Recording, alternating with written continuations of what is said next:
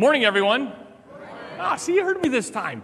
Super excited about this new series, the Book of Hebrews, and all that it has to offer. It is by far, when someone asks me, what is your favorite book of the Bible? I know we're not supposed to have one. This is definitely it, though, for me. For me, it is the absolute summary of the entire Old Testament and the summary of the New Testament in just one little book. Was there something on the screen? No? Okay. So, I don't know how that confused me for a second. We're going to restart. Oh, this is what it was. I didn't take a sip. Okay. Good morning. Good morning. Mic's on. Book of Hebrews. Have I mentioned how I like the book of Hebrews? I have? Okay. So, the book of Hebrews is basically like a compass. A compass needle always points north. That's its direction. That's its goal. And so the epistle of Hebrews is always going to point us back to Christ. Always back to Christ. Now, in seminary, I had a professor who taught homiletics, the art of preaching, and he said there's really only one rule you have to follow when you're preaching. There's lots of rules, but this was the one he pointed out that day. He said, at the end of your message, can a Jewish rabbi deliver that message? And that kind of caught us by surprise. What do you mean? Can a Jewish rabbi preach the message you just preached? Or he goes, what about an imam, someone of the Muslim faith? Or what about someone from a cult? Would they be able to deliver the same message you delivered? And the point being is that in a Christian church with a Christian message from God's Word, a Jewish rabbi should never be able to preach what a Christian preaches from the pulpit. Neither should an imam, because it should always be focused on Christ. There should always be a direction to who is Christ and what has He done. Is Christ elevated in that message? Or are funny stories elevated? Is a funny message a joke or a story without any relationship to Christ? What is the emphasis of that message? It should be Christ. And the book of Hebrews does that beautifully and perfectly every single verse. It points you back to Christ, Christ, Christ. So I'm telling you now, at the very beginning of this series, we will be talking about Jesus Christ. He will be the focus of every passage. He will be the focus of every message. He will be the focus of every time you step out of here. You should be able to say, that was about Jesus Christ. I heard about His glory, His majesty, His power, His work, His promise, and His future for me. Christ must be elevated and appreciated and glorified in everything we hear from the book of Hebrews. If you were never to read an Old Testament book and all you had was the book of Hebrews, you would fully understand the Old Testament. It is chock-filled with illustrations and applications and an unfolding of the Old Testament like no other book in all of Scripture. It is absolutely unique in its ability to summarize the Old Testament and to apply it through the New Testament. In Jeremiah chapter 17, verse 12, we read this verse, "A glorious high throne from the beginning is the place of our sanctuary." The glorious high throne. Now, this is in the context of talking about God's majesty, about His beauty, about who He is and what He's done on our behalf. And there's this declaration about the throne of God being our sanctuary, meaning His throne is a place of safety. It is a place of rest. It is a place of peace. It is a place of comfort. It is a place of joy, meaning that in His presence, we have all that we need to live this life that God has called us to live, both now and in eternity. It is all summarized and focused upon the throne. And who sits upon the throne? God the Father. Who sits at His right hand? God the Son. A glorious high throne from the beginning is a place of our sanctuary. And the book of Hebrews is going to comfort us with that message time and time again, and take us into the very throne room of God, and we will see behind the scenes activities and truth about why did that happen in the Old Testament. He's going to reveal why it happened. Why are there sacrifices? He's going to reveal why there was blood sacrifices. Why was there a temple? He's going to reveal why was there a temple. What is the priesthood, and why do we not have the priesthood anymore? He's going to reveal to us in the book of Hebrews.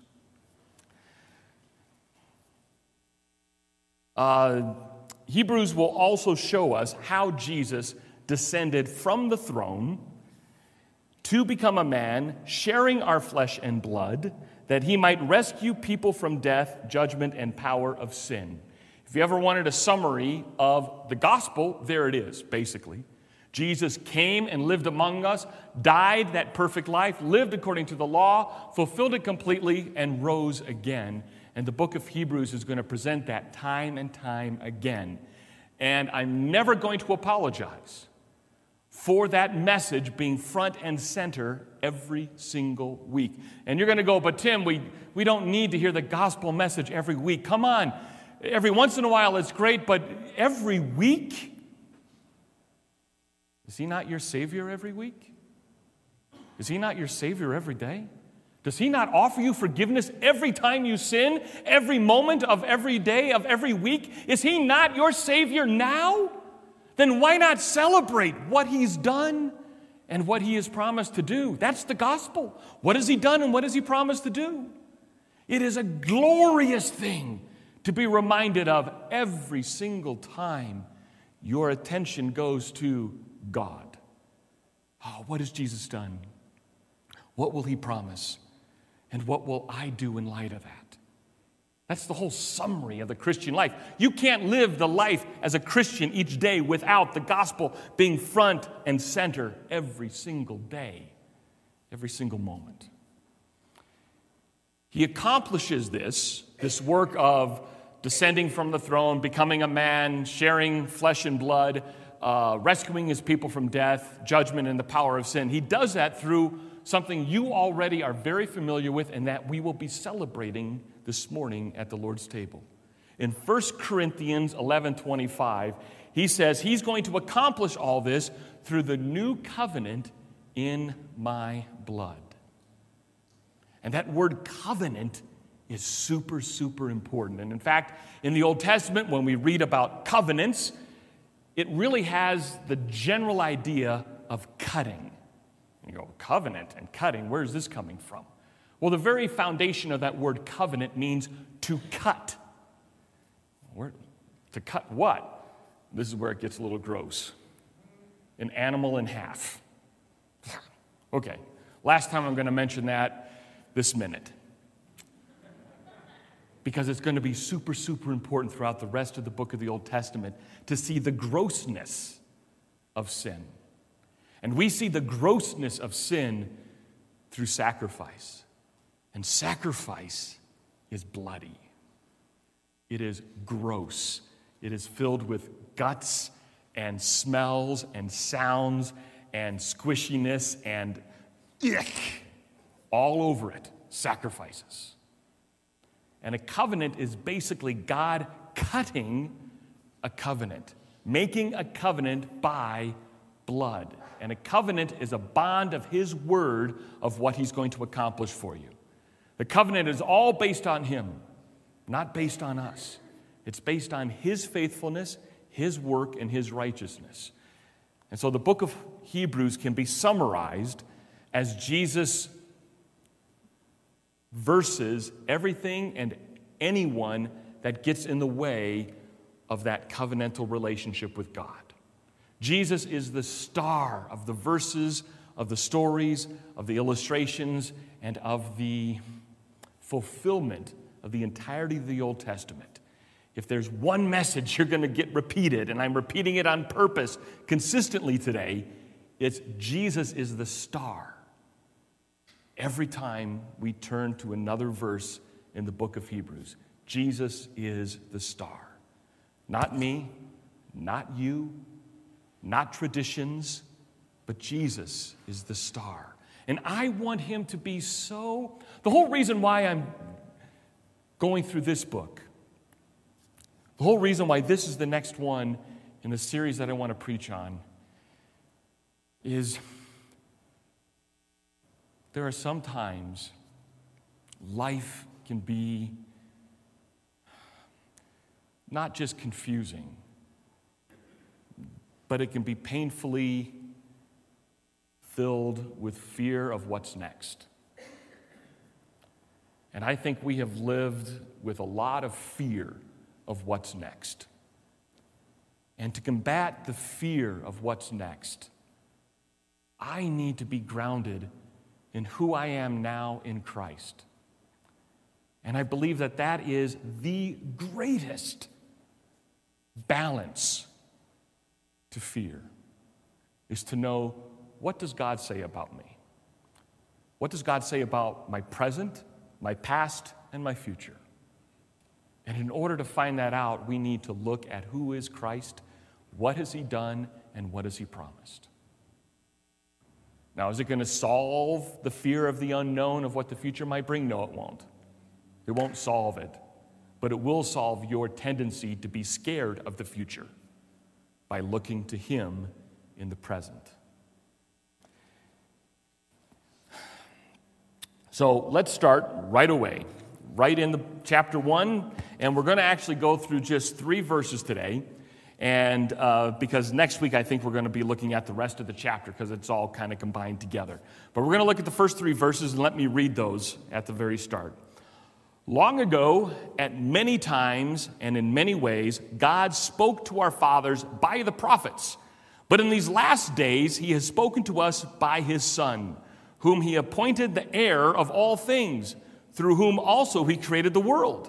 He is the radiance of the glory of God and the exact imprint of his nature. And he upholds the universe by the word of his power.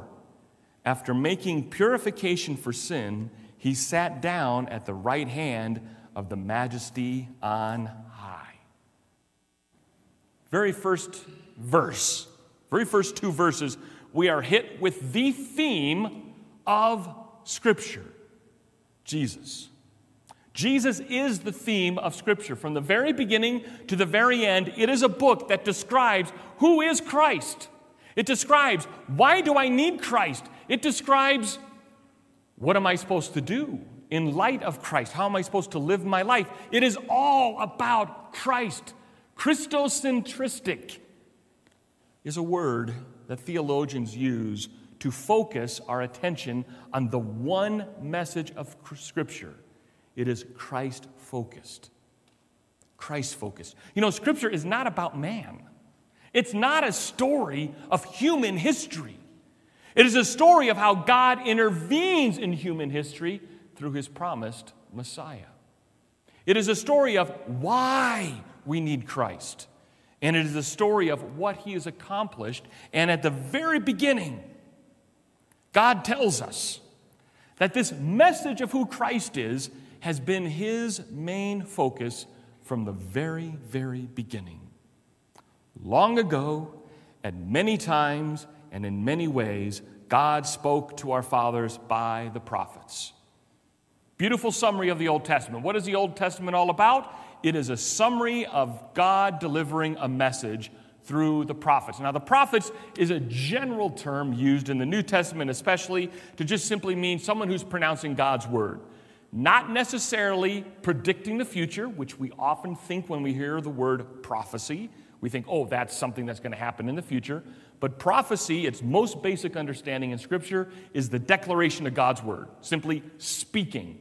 And so in a really weird sense, you could say right now, you are listening to prophecy. I know that sounds weird, but from a biblical standpoint, that's what it means, a declaration of God's word. And it can entail the future. But right now, the author of the book of Hebrews is saying very clearly, and let me just get that out of the way real quick. We do not know who the author of Hebrews is. We do not know who it is. They do not identify themselves in the book, and church history does not identify who it was. It wasn't until about the 1400s that they thought Paul probably was the author. But even early on during the first century, second century, it was very clear through the church fathers that no one knew who the author was. But it most likely, certainly, was not Paul. The language that he wrote in is completely different, syntax completely different, style of writing and language, and the sentence structure completely different than what Paul wrote in the rest of his epistles.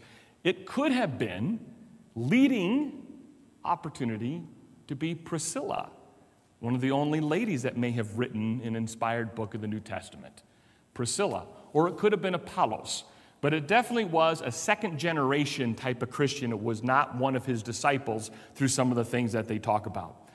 So I will, by default, always say the author of Hebrews because I don't know who it is. Ultimately, of course, it's God, but we don't know who the human author was. But they start out by saying this message of Jesus is there from the very beginning. Long ago, at many times, in many ways, God spoke to our fathers by the prophets. But something changed in the New Testament. But in these last days, he has spoken to us by his Son. God used to call people from being a shepherd or a hunter or a gatherer or a warrior or just living their life at home, used to call them and say, you are the one who's going to pronounce God's truth. So he'd raise them up and give them special abilities and talents, and they would be declaring God's word, and they'd serve as kings and priests and prophets.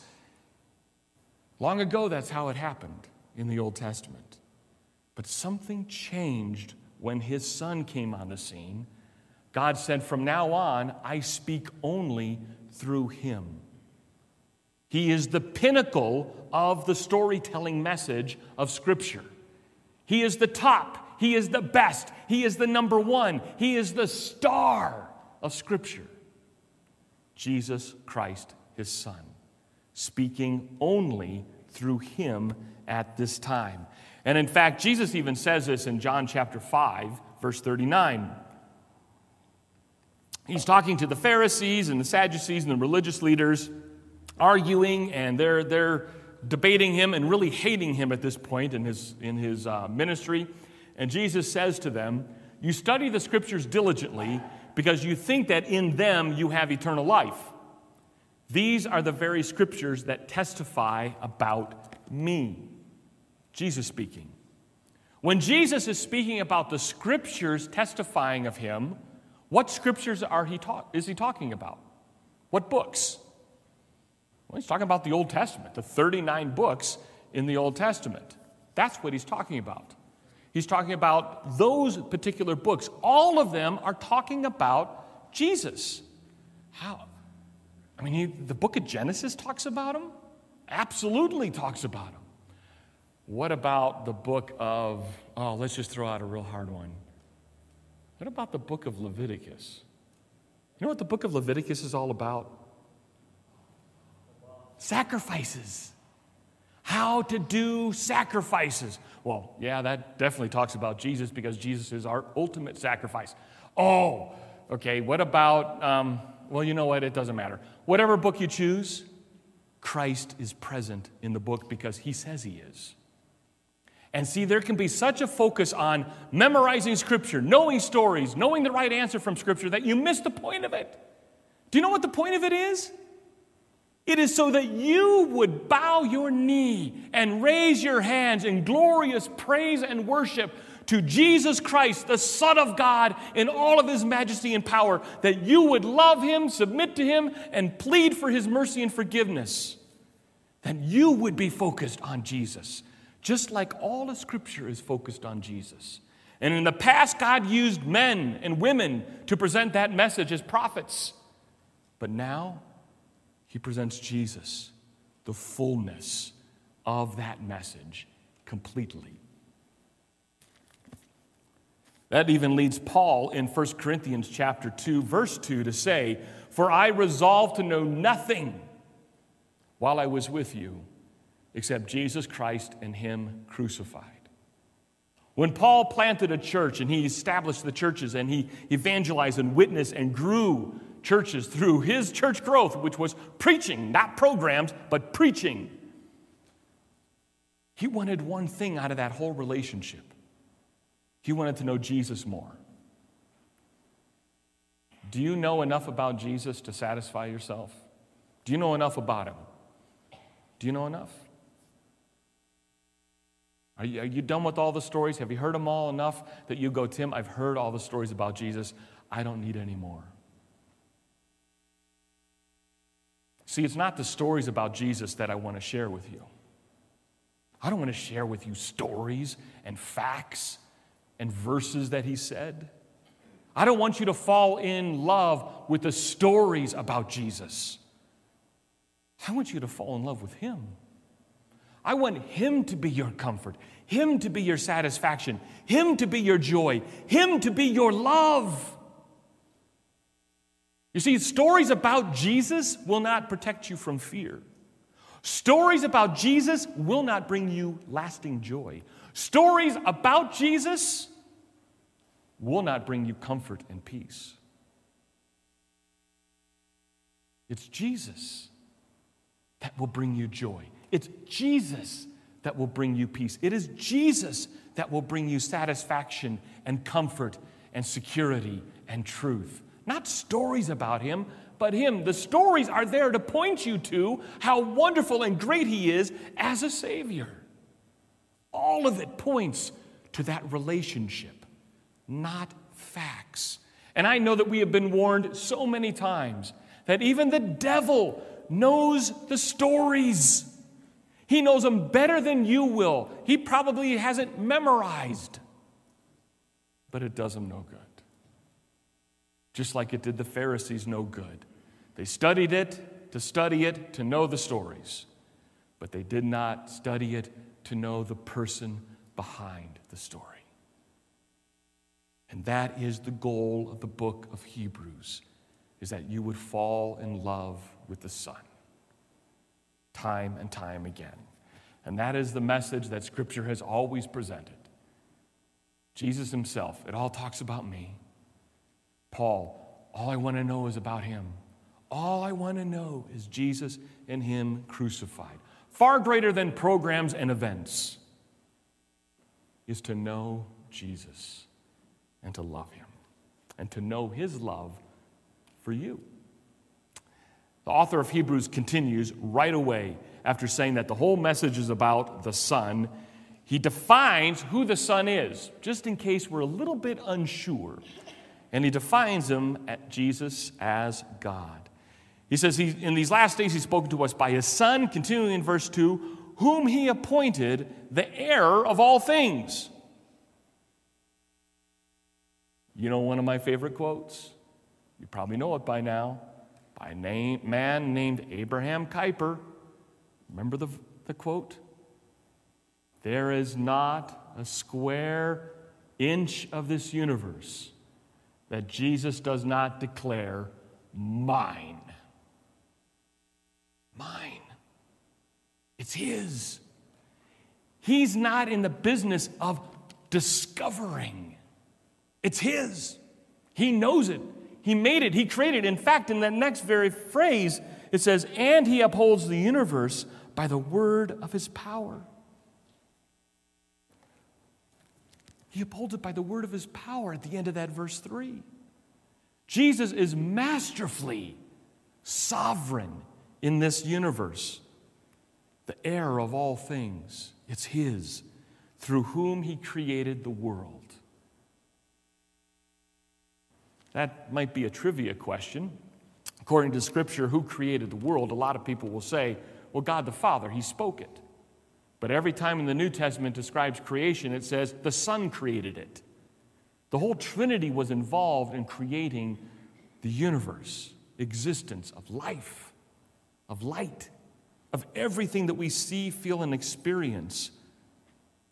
He's got to be a pretty important person then, this Son, who all the Scripture is about him, heir of all things, created the world, and we see also in verse 3, he is the radiance of the glory of God and the exact imprint of his nature, and he upholds the universe by the word of his power.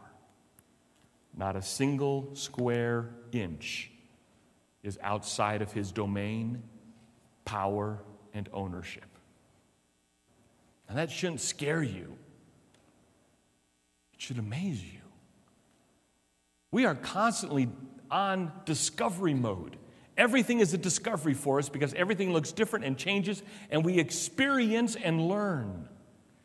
Jesus doesn't. He's not like us in that sense. He doesn't experience and learn and figure out discoveries. As God, he fully knows and fully owns it because he made it. He is God. He is God to the point that the author of Hebrews says he's the radiance of the glory of God. That means when you see the Father or when you see the Son, you see the Father. We talked about this when we looked at the Trinity several months ago, this idea that Jesus is indeed who he claims to be. He is God. Scripture attests to that time and time again. He is equal with God the Father and the Holy Spirit, the radiance of the glory of God and the exact imprint of his nature. There's no difference between the Father and the Son in their nature as God. And he upholds the universe by the word of his power. All of those things they're big. Those are big things. Those are top. Those things are, you start to think about it and your mind, I think, quickly turns to jello because it's hard to figure those things out. What does it really mean that he's the heir of all things, that he created the world, that he's the radiant glory of God, that he's the exact imprint of his nature, and that he upholds the universe by the word of his power? This is the God who loves you. In all of that majesty, in all of that might, all of that power, all of that, wow, is he big and important. He says to his children, I love you. That's remarkable. That is simply remarkable. If your mind focuses on that, I don't know how it doesn't lead you to tears eventually. The more you think about the majesty and glory and might of the Son, Jesus Christ, how we are not driven to our knees in weeping and gratefulness. Why would a God with such ability and power and might ever turn his attention to any one of us? Why would he ever accept our praise and worship? Why would he ever listen to our prayers? Why would he ever give us a second thought? Does he not know what we're like? He knows exactly what we're like. He knows exactly that we are fallen. He knows exactly that our thought life is horrendous. He knows exactly what our envy and jealousy leads us to. He knows exactly where fear controls us. He knows exactly how we are dissatisfied. He knows exactly how quick we get angry. He knows exactly how fast we are to lust. He knows exactly how much we put confidence in money and stuff. He knows exactly how we idolize family above him. He knows exactly how sports takes a precedence over meditation and reading God's word. He knows exactly how careers spiral out of control.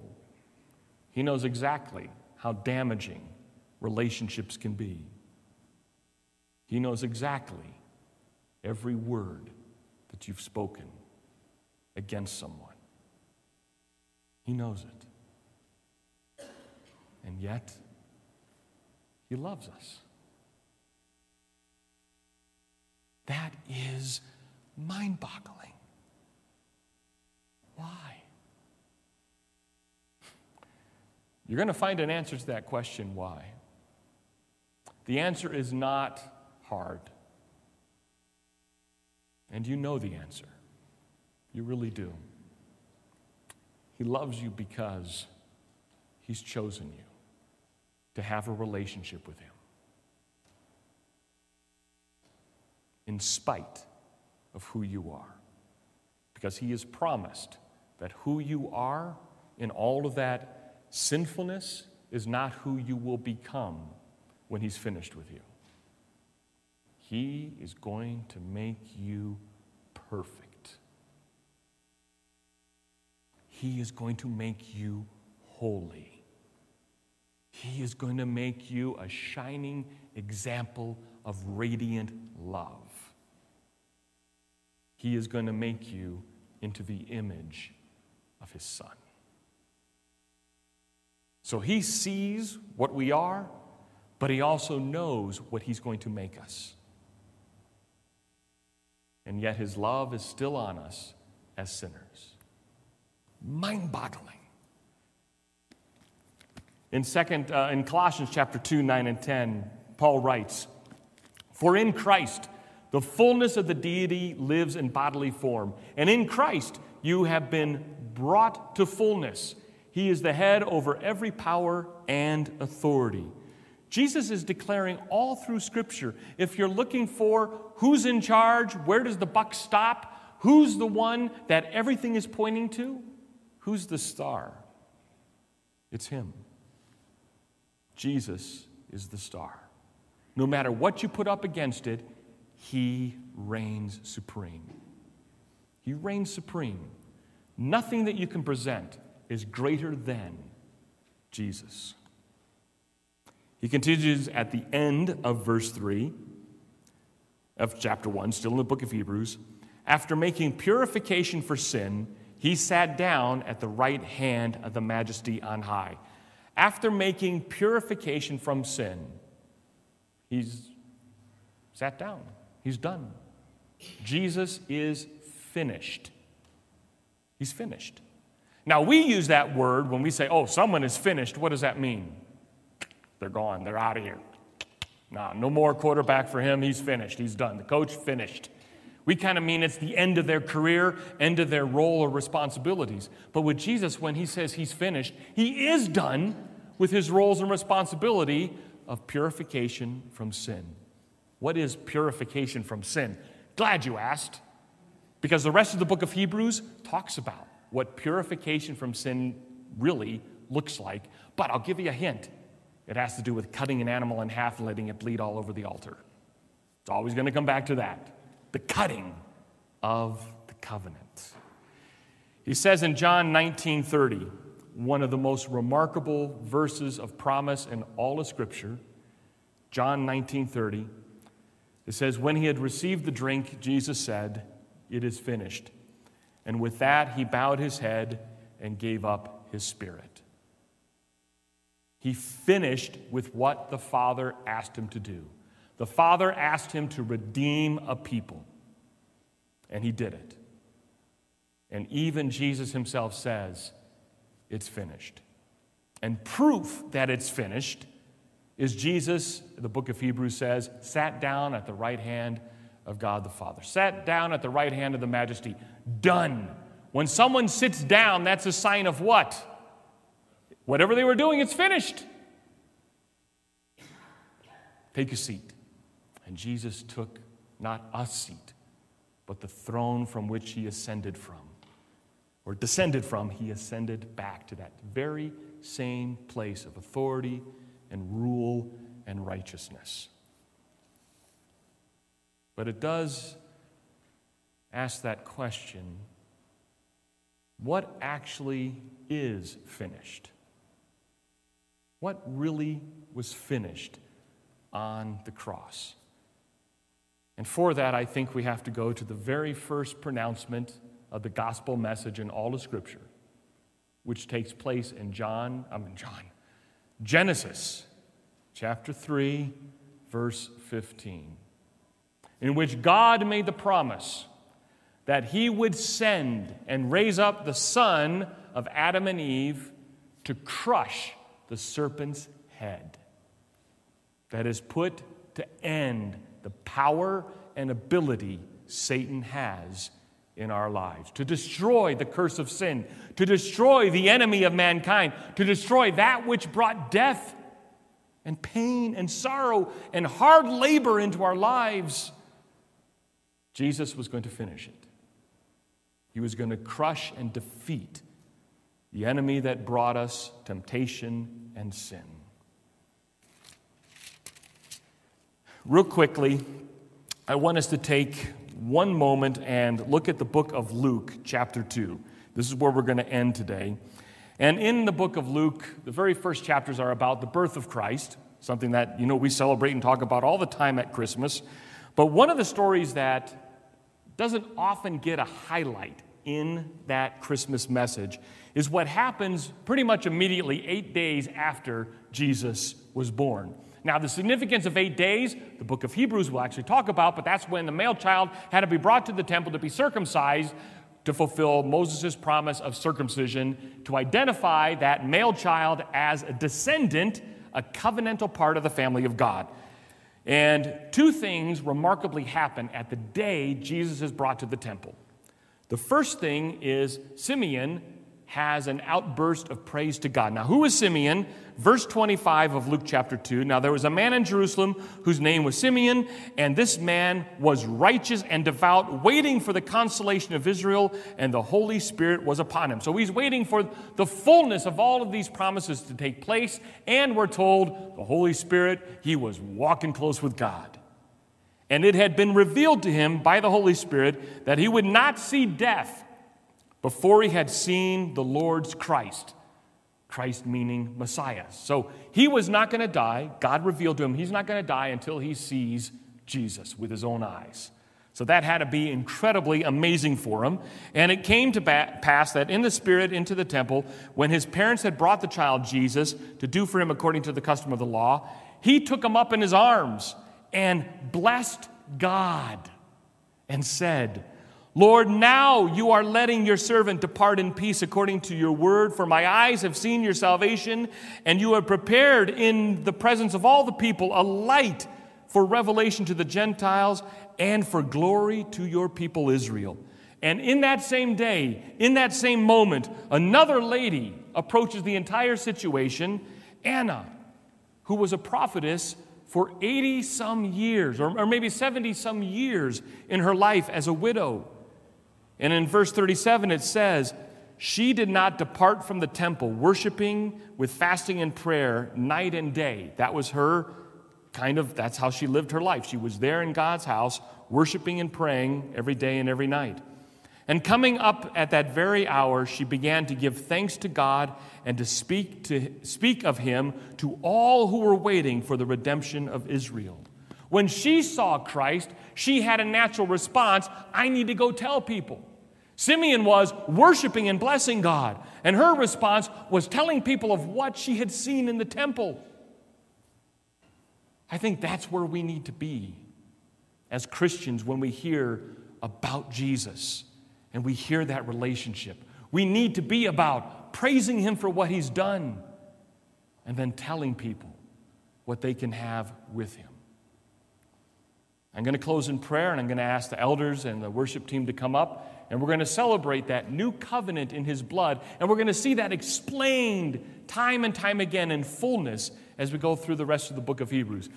I hope I haven't ruined it for you for that message. I knew I'd started off at a rocky start, but I was a little bit confused. I was seeing things that were not on the screen. Let's pray. Not in an unhealthy way. Let's just pray. Father, you are majestic. And Lord, we want you to be the highlight of not just the message and the songs and the prayers, but of our very life.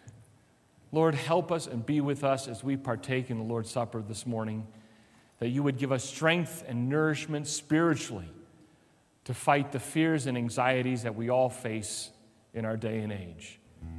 Remind us, Father, of the greatness of Jesus. And at his feet, may we worship him, and may our feet go forward and declare his greatness.